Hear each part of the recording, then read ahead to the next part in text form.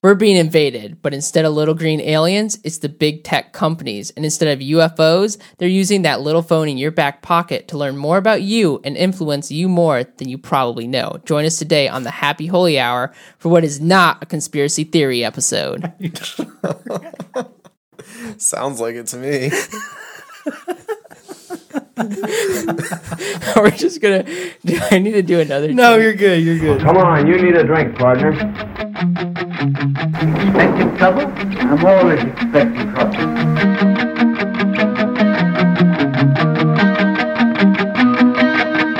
What do you think you're cooking around here? Stop it now, I mean it. You're ignorant. You're acting like a child.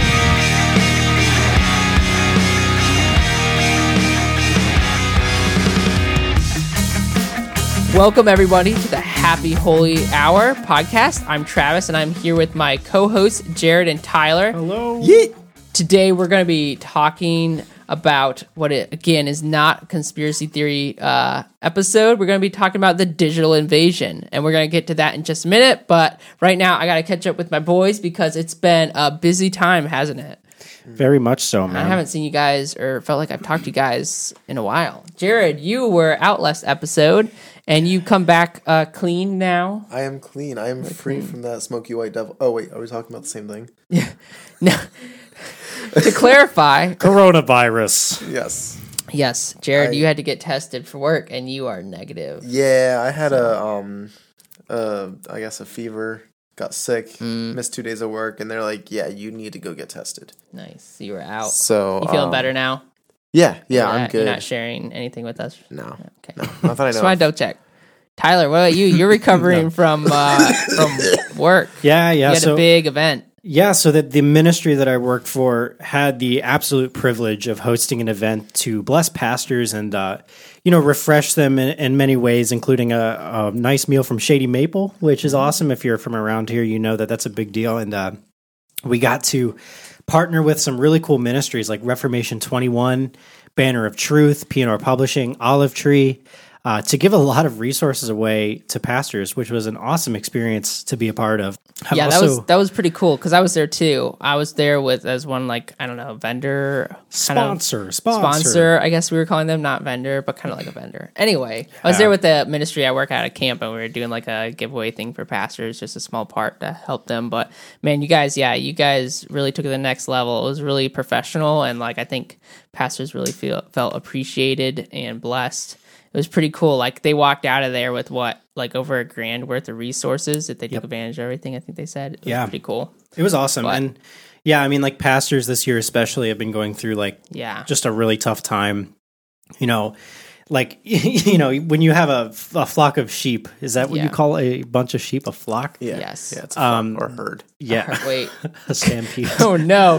What if when you have it's gotta be a flock. But now I'm just thinking goose season's in, and I'm thinking flock of geese, and I'm like, geese season. Well, goose. Regardless, when you have a bunch of sheep, some sheep might not be adjusting that well to the times with coronavirus and stuff. So pastors have been put through the ringer, and it was a really great time to just be able to bless them. I've also been busy lately networking for this podcast. I've also been producing another podcast called the Stewardology Podcast. I've been trying to just be a better human. Check that out.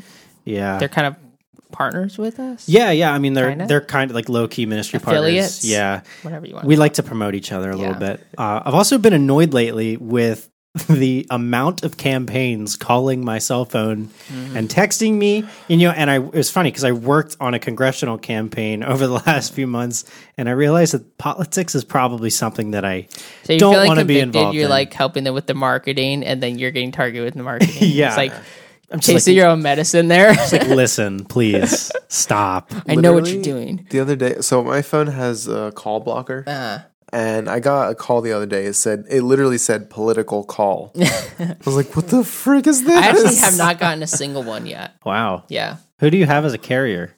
Verizon. They must be hooking you up, man. That's great. Yeah. So I guess that leads into our topic is big tech. Our phones know a lot about us, and people have a lot of access to the stuff that we have.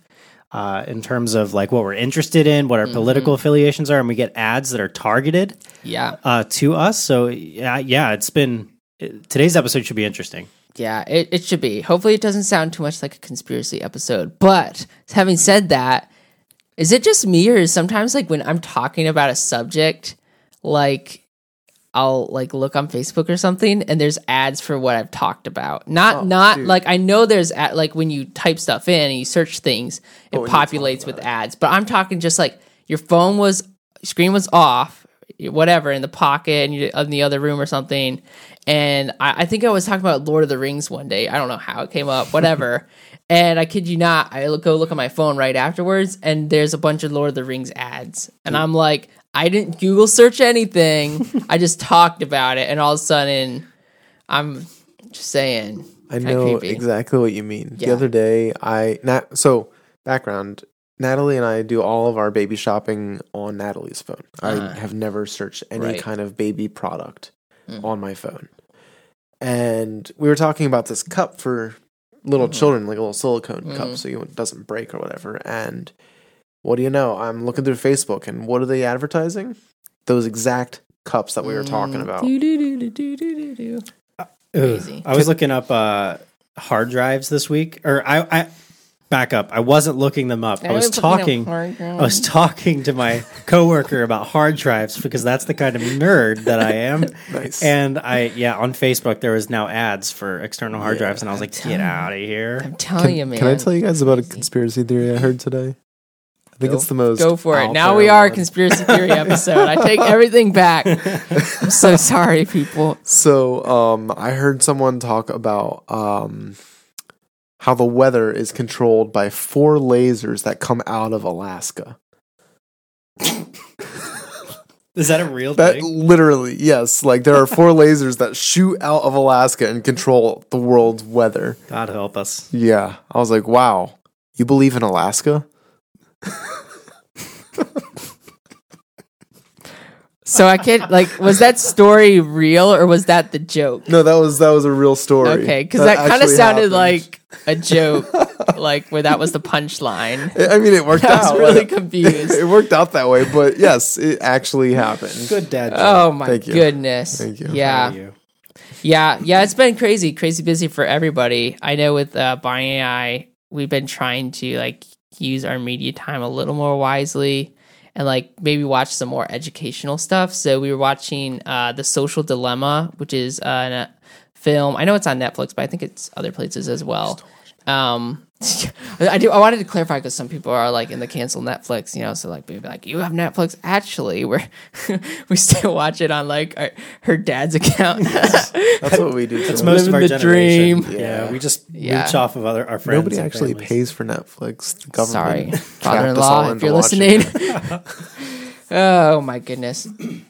Anyway, it was pretty good. It was talking about big tech and social media and just how much, kind of the darker side of our digital use. And it was mostly made up. They were interviewing people who were in big tech companies or had been the president of Pinterest and all these other people who worked in Facebook, Google, all these different things. And it was really interesting.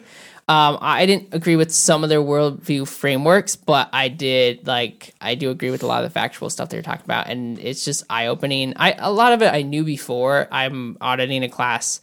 One of them is Intro to Digital Communication, so we talk about the ethics and everything like that, which is interesting. But yeah, so after we watched that, we're like, whoa, this is really crazy. And so I was like, hey, we should do an episode on it. So here we are. For what is definitely not a conspiracy theory episode. Absolutely not. Oh my goodness. Well, we're trying not. We'll see what happens. We'll see where this gets us. So, to kick us off, because some people will be like, is this really a problem? Obviously, we all use digital media to some extent. But here are just a few stats to chew on, think about, put things in perspective. ABC News in a 2019 article stated that teens are spending an average of 7 hours, 22 minutes per day on their phone. Now, I don't know if this is actually correct. I mean, I know there generally tends to be a difference depending on your age, but everywhere else I was looking, I think the average was 3 to 5 hours. So, I mean, I believe probably teens are a little higher, but that does seem pretty high. But either way, it's the average for adult is still like 3 to 5 hours. Probably depends how they're measuring that too. Yeah. I mean, although the 3 to 5 hours might have just been like on their phones. That's not other like that. I think it was just their phones. So like that doesn't include time you sit in front of watching your TV, time on your computer. That's just time on their phone. So like, which it is just a lot of time, but imagine how much more time it would be if we like added all that, like screen time. I guess that would be the way to call it. You add all your screen time together, it would be quite a lot. So that's one statistic. And then another one, these come from techjury.com, and you can go there to find their like the actual specific sources where they got it from. But users spend an average of 2 hours 51 minutes a day on their smartphones. In comparison, quality time they spend with their families amounts to less than 45 minutes a day, which I was like, wow, that's crazy. Average user touches their phone 2,617 times a day, and the average smartphone owner unlocks their phones 150 times a day. I saw that, guys. You guys were touching your phones. I saw that. You busted. My hands burned from holding it. So. Conviction. And then 66% of the population shows sign of smartphone addiction or technology addiction.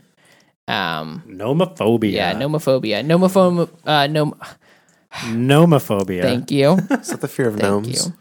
I've really had trouble pronouncing things today. Like that, we were joking about it earlier today. Normally I'm pretty good, but today I'm off. Anyway, it was named the People's Word of 2018. Nomophobia. Yeah. Well, if you don't know what that is, it's basically the fear of not having your smartphone in hand, essentially. So like FOMO. That's the fear of missing out, which is definitely connected to it. Yeah. Right. Yeah. Right. Yeah, it's crazy. And it's amazing how it affects, like, if you're on your phone that much or like you have that much screen time, like how does that affect like consciously and subconsciously, like how you act during the day? Like how much sleep do you get? Like what, if you're always having to have your phone in your hand, you know, what are you missing out on? Yeah. Well, too, and we won't really talk about this in this episode, but there's a lot of like research and questions on like how much does that actually affect your brain chemistry and like gray matter and all of that kind of stuff, which we won't get into, but really fascinating stuff. So yeah, those are just a few statistics, and those are really just talking about your phone. So when you really think about like how much time are you on your computer, in front of a TV, different things like that, it's probably going to be even like more drastic. And so I think this helps put things in a little bit of perspective. I think sometimes we don't realize just how big a part of it plays in our lives and how addicted we really are to these things.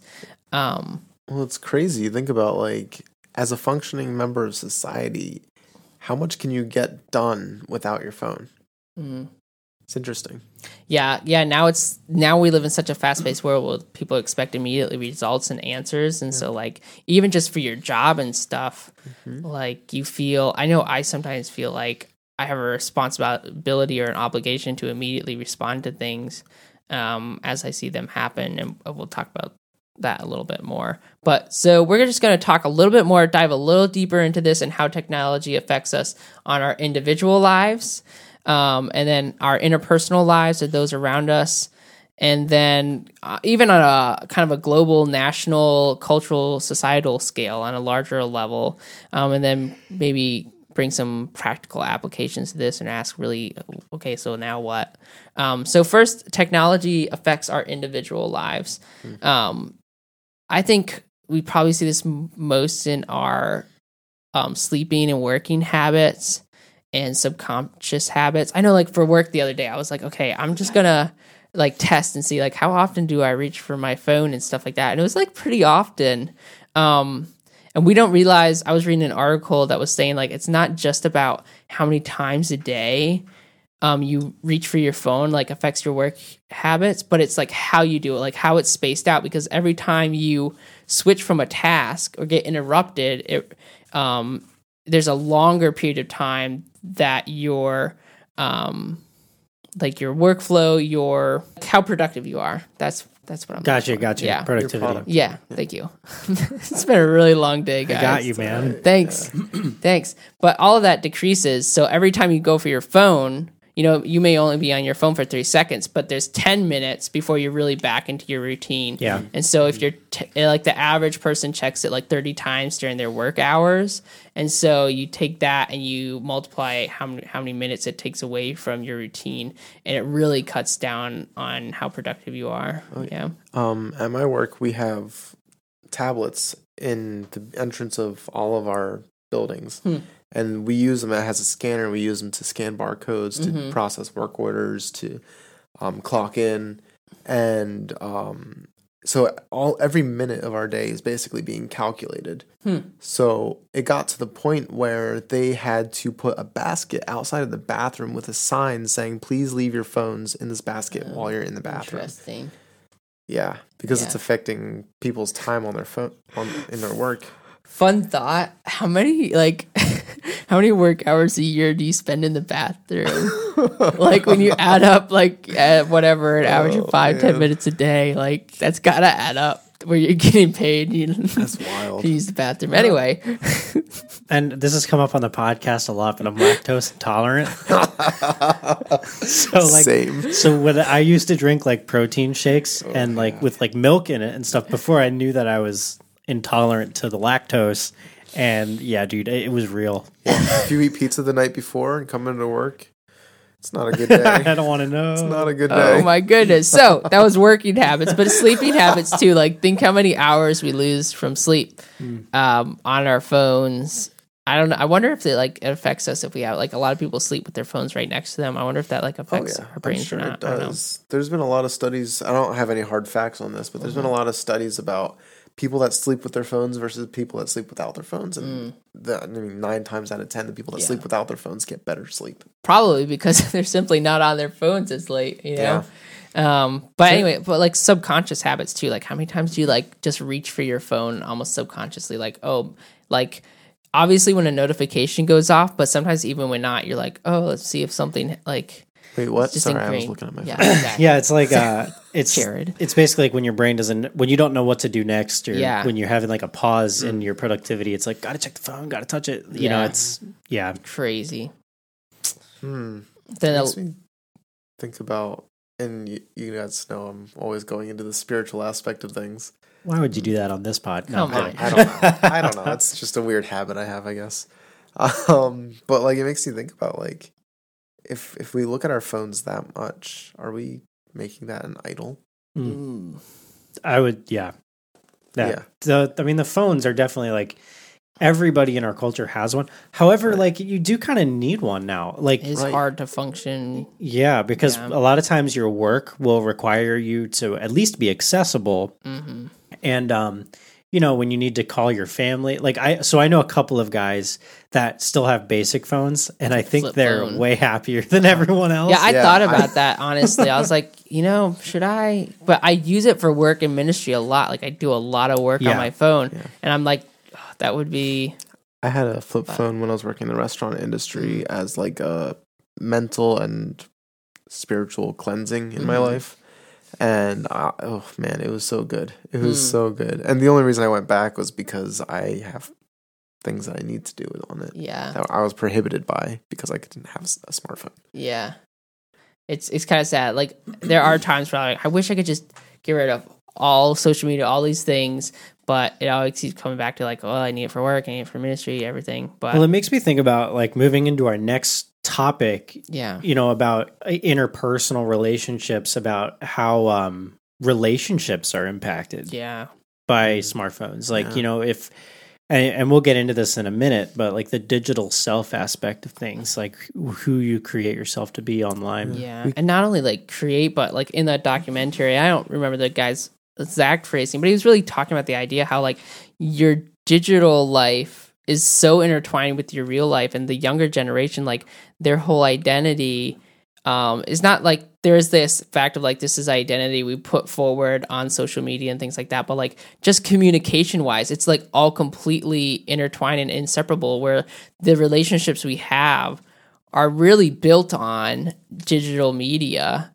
I was even thinking like my wife and I, when we were dating, like we were dating long distance, and so like for a couple years, like all of our communication happened digitally. And not saying that's necessarily a bad thing, but even just that thought alone, like, you know, man, it's interesting. Yeah.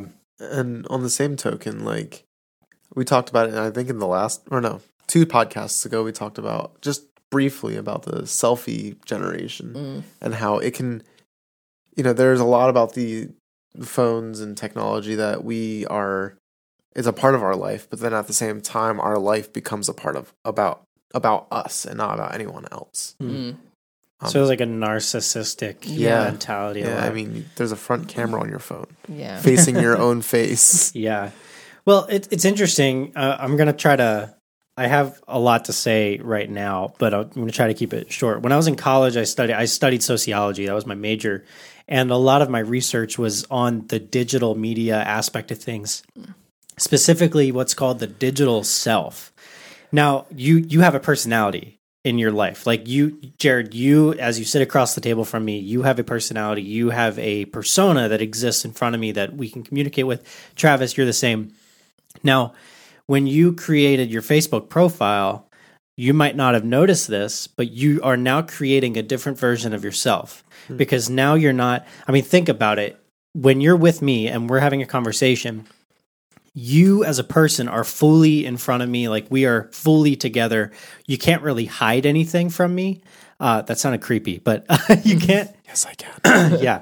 You can't really hide crucial parts of your personality from me, as I sit across from you. But on the digital media world, like on Facebook or Twitter, you can pick and choose what people see, you know, regarding you. You can create a persona that's different from what you are in real life, and that's called the digital self. And I'm sure we can all relate to this because as you post online, I'm sure you don't really post the bad and awful things about your life. You really only post the fun, great things that people are going to look in awe about when they see your profile. But it's interesting. I wrote I think it was like a 64-page paper in college about the relationship between Facebook profile pictures and identity expression.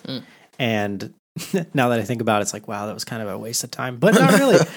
It was my thesis paper. But like, think about it. We're a people meant to be in community, and social media can be a great tool at connecting people. But usually we are apart when we're using it. So we are, you know, using it, trying to connect to each other, but we're apart all at the same time. Can I just mention something that's really interesting about that? Is when people are together on their phones, it creates a very awkward atmosphere. It does. Like everyone's sitting on their phone in their room and nobody's talking to each other, but they're all texting. Everyone like is thinking in the back of their mind, but they're not actually saying it. Like, this is really awkward. I'm gonna leave. How do I talk to people? Yeah. Well, and a lot of times, like, you're exactly right. We're alone together. I mean, think about that. That's actually a book I read in college, I think, about technology. Like, we're increasingly more connected, but we're also increasingly becoming more alone. And a lot of times, let's look at comparison. Okay, so when young people especially are on social media, they're comparing themselves to other people on social media, whether it's beauty or talents, popularity, you name it, it's being compared. And it's being watched. So when you present your digital self as a better version of yourself and people are comparing themselves to the best parts of you, and they are recognizing that they have faults that they might not think you have. Like they think you're perfect based on your digital media. I mean, people are often, you know, people wonder why depression and anxiety are at an all-time high. And social media, I think, is a big part of this. I mean, young girls are not eating because they want to be as skinny as other girls. You know, they're wearing less clothes to try to be as attractive as the other popular girls that they might see as being prettier because that's all that they post online. Young men might feel shame because they might not, you know, feel as skilled as some of the DIY guys on Facebook or something like that. So it's really interesting. The examples are endless. And yeah, don't compare yourself to other, like, it's huge. I'm going to show my age here for a minute, but last night my wife was explaining to me what TikTok is. I'm not on TikTok. It's literally that. It's people just comparing themselves to the original of a video. And it's horrendous, and it's exactly what you just explained. It's so crazy. Well, and like shame, guilt, jealousy, sadness, depression, all of these can be outcomes of that comparison. Comparison is a thief of joy. You're sitting there and you're constantly comparing yourself to someone who's only putting out their best self online, and it's going to steal your joy from you if you think that your identity is rooted there. And a lot of times this jealousy, sadness, depression, sometimes that can lead to the worst, which is suicide. And on average, I pulled a stat this morning, there's 123 suicides per day. Now, given not all of those are attributed to social media comparison, that kind of stuff. But some of them are. And I know there was one in my community a few years back, especially, that was like kind of big time. It really hit home for a lot of people. Yeah, I know we've all probably known one, if not more, that have committed suicide, and it does, man, it rocks. Yeah, the community. So social media, especially, right? So we're talking about big tech. Social media is kind of like the big part in the big tech industry. Mm-hmm. It can be a relationship breaker or a relationship maker, and I'm not saying that. Again, I'm not saying that social media is going to lead to suicide. That's a very drastic comparison. But dangerous things happen when our identity is wrapped up in the digital self. When you're fully diving into your online identity, neglecting your actual identity, you lose yourself. And you can pursue this perfect version of yourself that is just going to get you more likes or more followers. So it's a dangerous thing. Like we were talking about, we're increasingly becoming alone together, which is a weird concept. Well, it's interesting, like, and now we're kind of starting to get into what goes on behind the scenes, which is what I think is one of the most fascinating parts, because people, I think in general, kind of have an understanding of the negative side effects of social media and things that we've talked about. I think we need to be reminded of them, but you've been starting to hear this for a little while now, but I don't think people really understand like what's really going on behind the scenes. And so maybe let's spend a little time talking about that. Have you guys like read anything about this or looked into this at all? I don't want to get too far into conspiracy, but I know that when you're dealing with big tech and online community, a lot of times, like for example, Facebook, do they or do they not have people monitoring what things are put out there? Are they biased, conservative, or liberal? So like there's a lot to think about in terms of what content you're actually consuming. Yeah. And that may or may not be good. I don't know. I don't want to get too far into that, but yeah, I know. And the documentary we watched touched on some of that. And again, a documentary is always made for a purpose and to influence, and you could tell like what their purpose was just by the mood in the interviews and like the camera angles and everything like that. So I think their goal is to show how drastic it was, and I think it is in a lot of respects, but I don't think people realize like that. One of the key phrases they use in the documentary is like, you're really not the consumer, you're the product being sold. And so like people don't realize like it's really an information gathering and selling business. When you're online, everything you do is being carefully tracked and recorded. You can buy, I did this in college for a project. You can buy data from Twitter on people. So you can actually buy Twitter, I want to buy information on 10 million U.S. citizens and what they are searching for in terms of hashtags. Wow. Like you can actually buy data, which is crazy. Yeah. And there's ethical hoops you have to jump through, because obviously if you're doing it for research, you have to get permission from your research board and all that stuff. But yeah, man, it's crazy how accessible that is and how easy it is for Twitter to just say, yep, here. That's nuts. Yeah. That's scary. Yeah, and we don't really read that fine print. We're just like, oh, it's a free platform, but it's really not. It's free. They're making tons of money on it, and they're really selling your information. Well, it's a good thing that the Happy Holy Hour is not on Twitter. We're not on Twitter. We don't tweet. Well, can we talk about for a second, like media bias? So, like especially now, like we're in election season. Yeah. When this is recorded, we are still like 3 weeks out ahead of the presidential election in the United States. But I know a lot of people will only watch news from like one news source which leads to a crazy amount of just confirmation bias. And that happens when you're only surrounded by the news or information that you like. You know, you have an opinion, you're listening to biased news, and they tell you what you want to hear, and you're like, good, I'm right, you know? Yeah. But like the biggest example of this, I would say, you know, it's on both sides. Like, let's acknowledge that for a second. Fox News is essentially conservative propaganda. CNN is also just liberal propaganda. So it's on both sides of the aisle. And to find like actual information that is not like biased nowadays is actually really hard. You have to do some searching, and you have to know how to search it.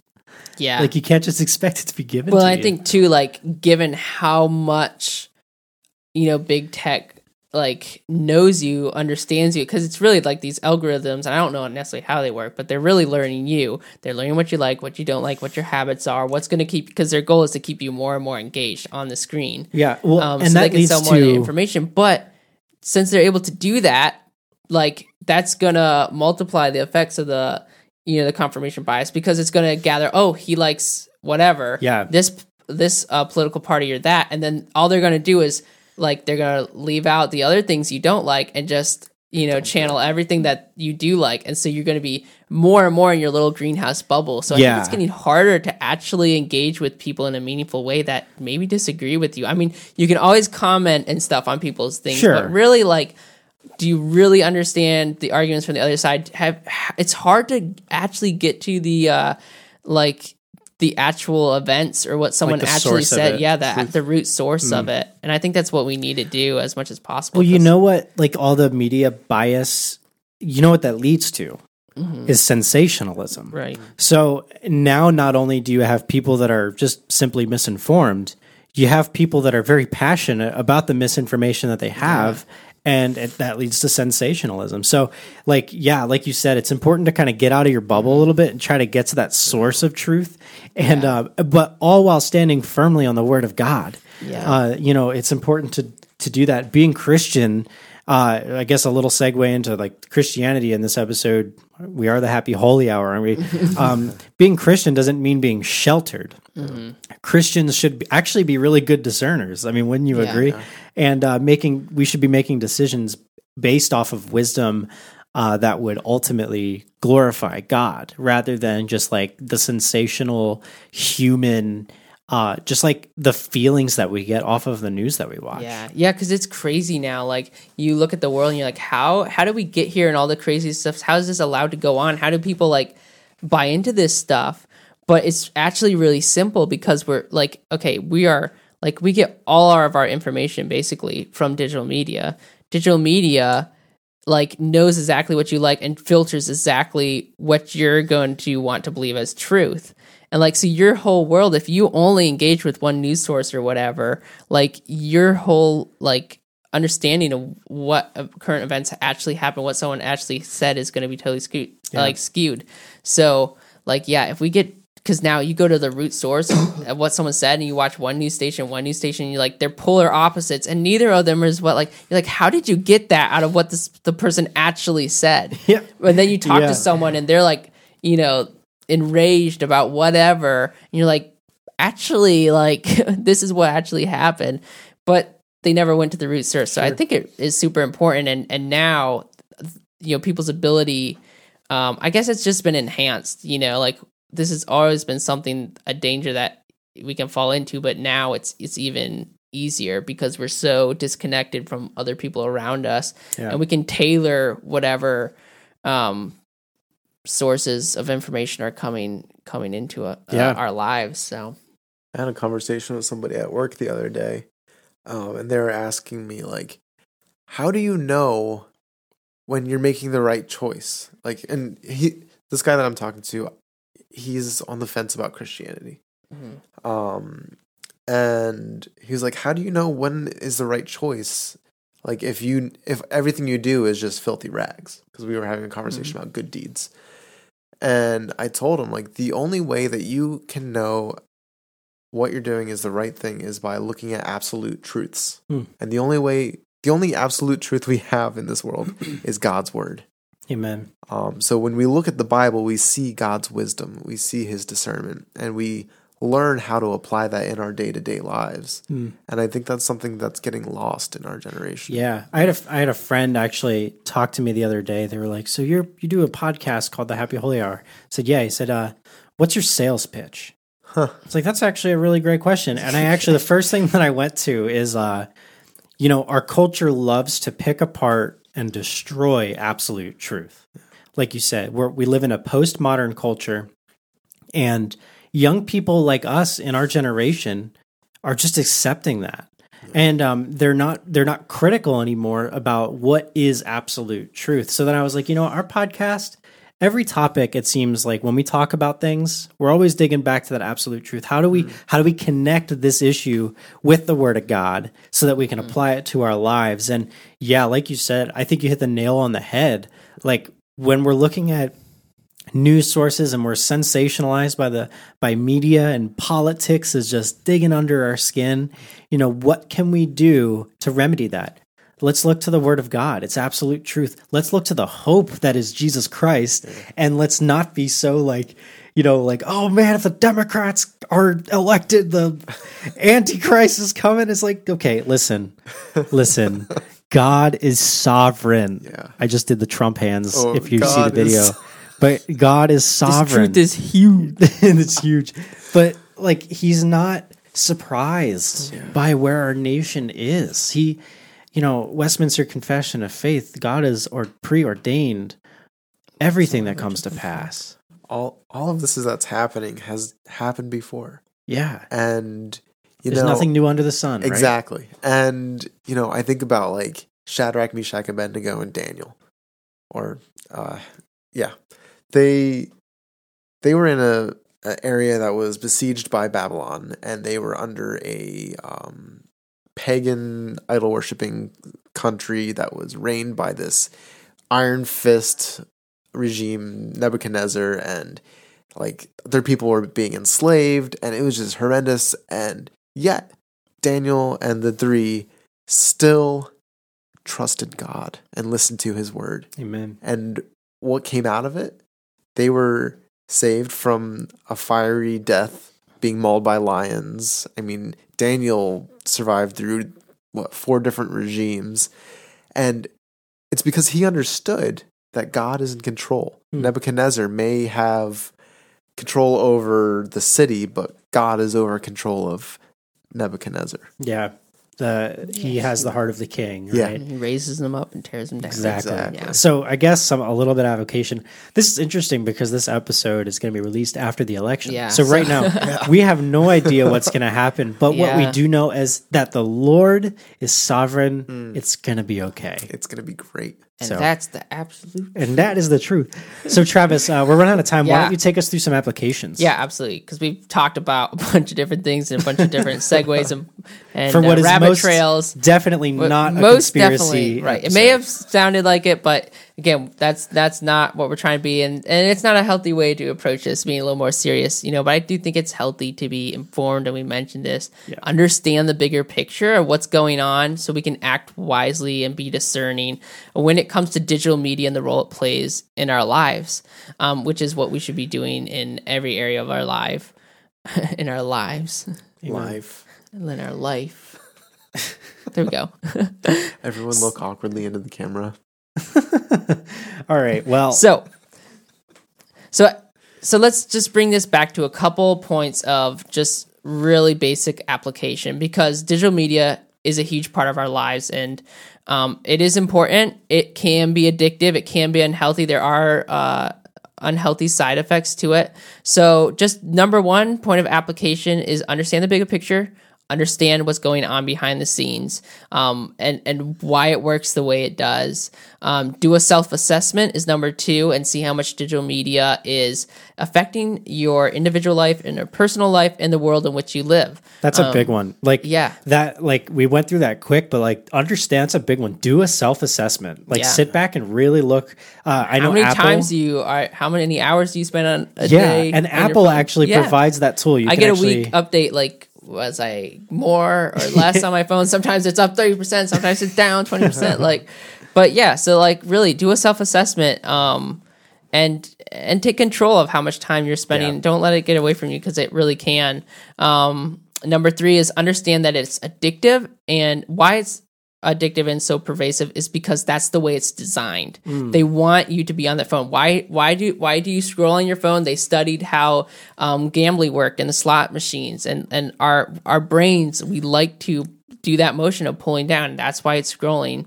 Like these things were thoughtfully designed. Millions of dollars were poured into it, and you have people's jobs are to design these things so that they're more and more addictive and pervasive, so you'll spend more and more time on it, so they gather more and more information, and they make more money by selling it. So you could be like, well, that's unethical, that's whatever, you don't care. But that matter of fact, that's how it's designed to be. So understand that, because that will help you in fighting how addictive it is. And that leads us into number 4. It will help us put healthy restrictions on our digital media life. And also, while you're doing this, these restrictions include some accountability. Don't try to do it on your own. It can be a fun experiment. Do it with a group of friends, with your spouse, as a family. Me and my wife, we're trying to work through how to best do this in our lives individually and as a family right now. It's not easy, especially like when you use digital media. I use it for work, for ministry. We're both taking courses online right now. And so, like, for instance, I had to be up late putting together this podcast episode past my own self-appointed kind of digital curfew, because I like to leave a little bit of time before I go to bed that's digital free to read a book or whatever. And so some of the ones we've been trying to do, one I just mentioned is like a little curfew where you're not using it past a certain point. Don't have a place in your house where you put all your electronics to charge at night. Don't keep them in your bedrooms or things like that. Don't have them at the table. Just really practical stuff. Turn off notifications. Delete your social media off your phone if you can. You can have it. Best probably would be to delete your whole account, but a lot of us can't do that. But maybe even delete it off your phone so you can still access it on your computer, but it's not always there. Have certain times you'll check your social media, maybe once in the morning, once in the evening, and then have a digital media fast. This is really helpful. When you go on a vacation and stuff, consider, turning off all your social media accounts and taking a break from that and really connecting with those meaningful relationships that you have right around you. So, those are some really practical ones that we tried to implement. And again, it's not easy. You won't do perfect at it, but every little bit helps, I think. And then number 5 is use digital media in a way that's Christ honoring, God honoring, that's Christ-like. Be a Christ-like content creator. That's something my professor hammers into his students all the time. These are all digital media students who will go on to be photographers, videographers, graphic designers, whatever. And we need to be not just consumers, but creators of content that really brings glory to God and is a good testimony and witness to those around us. So I've got a really good challenge for our listeners. Select at the very least, you can go up to an hour, you can do less than that. I do an hour of screen time lockdown. So if you have an iPhone, you can literally lock yourself out of your phone for an hour. Select an hour in your day that you don't need your phone. Have it every day. Spend time with your family for at least an hour. Like, it's not that hard to ask. It's sad. It's sad how easy it is. I have kids. It's sad sometimes. I look up, I'm like, man, my kids are like playing and I'm missing out on time because I'm aimlessly scrolling through social media. Like, I'm never going to get that time back, and they need that interaction. Like, why, So there's better things we can be doing with it. We're not saying it's evil. We're not saying you can't have it. We're just saying be wise with how you use it. It can be used for wonderful things. And, we talked earlier about how dangerous the digital identity is on social media. But, like I said, social media especially can be a relationship breaker, but it could also be relationship makers. Our ministry, our podcast ministry, we've had really great conversations and connections and being able to share the gospel through social media, through other digital media platforms. And I had one of our listeners is actually from a country called Malawi, which is in Africa. And he found us on social media, and that's where, that's how he gets the content. That's how they figured out that we're a podcast. So like we're reaching people all around the world because of social media. So it's not all bad, but like you said, be a Christ-like content creator, making sure that whatever we're doing it for the glory of God. And man. Any concluding thoughts, guys? I just gotta say, it's no small coincidence that Apple's icon is a bitten fruit. Conspiracy theory. I was like, we need a conspiracy theory alert button. We barely touched on conspiracy theories in this, but it'd be funny to do a whole episode. That would be fun. That would be fun. Look through all of the conspiracy theories.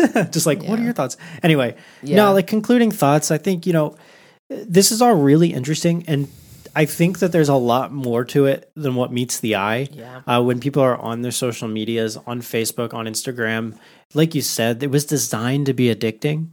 And we might think we have full control over how much time we spend on there. But I mean, if you try to limit yourself, I guarantee it'll be difficult. It's very interesting stuff. But at the end of the day, whatever you do all to the glory of God, including, especially now in election season, how you post online, what you say to people is so important. And, that could make or break relationships. It's so important. Yeah, that's a little bit of a throwback. We did an episode on social media and Christians and how we should act on social media a couple episodes ago. So if you're interested in that, check it out. Throwback, because this was more about some big picture stuff. But if you're looking for really practical, how should we really act on social media as Christians, go back to that one. Yes. We're living in crazy, mind-blowing times.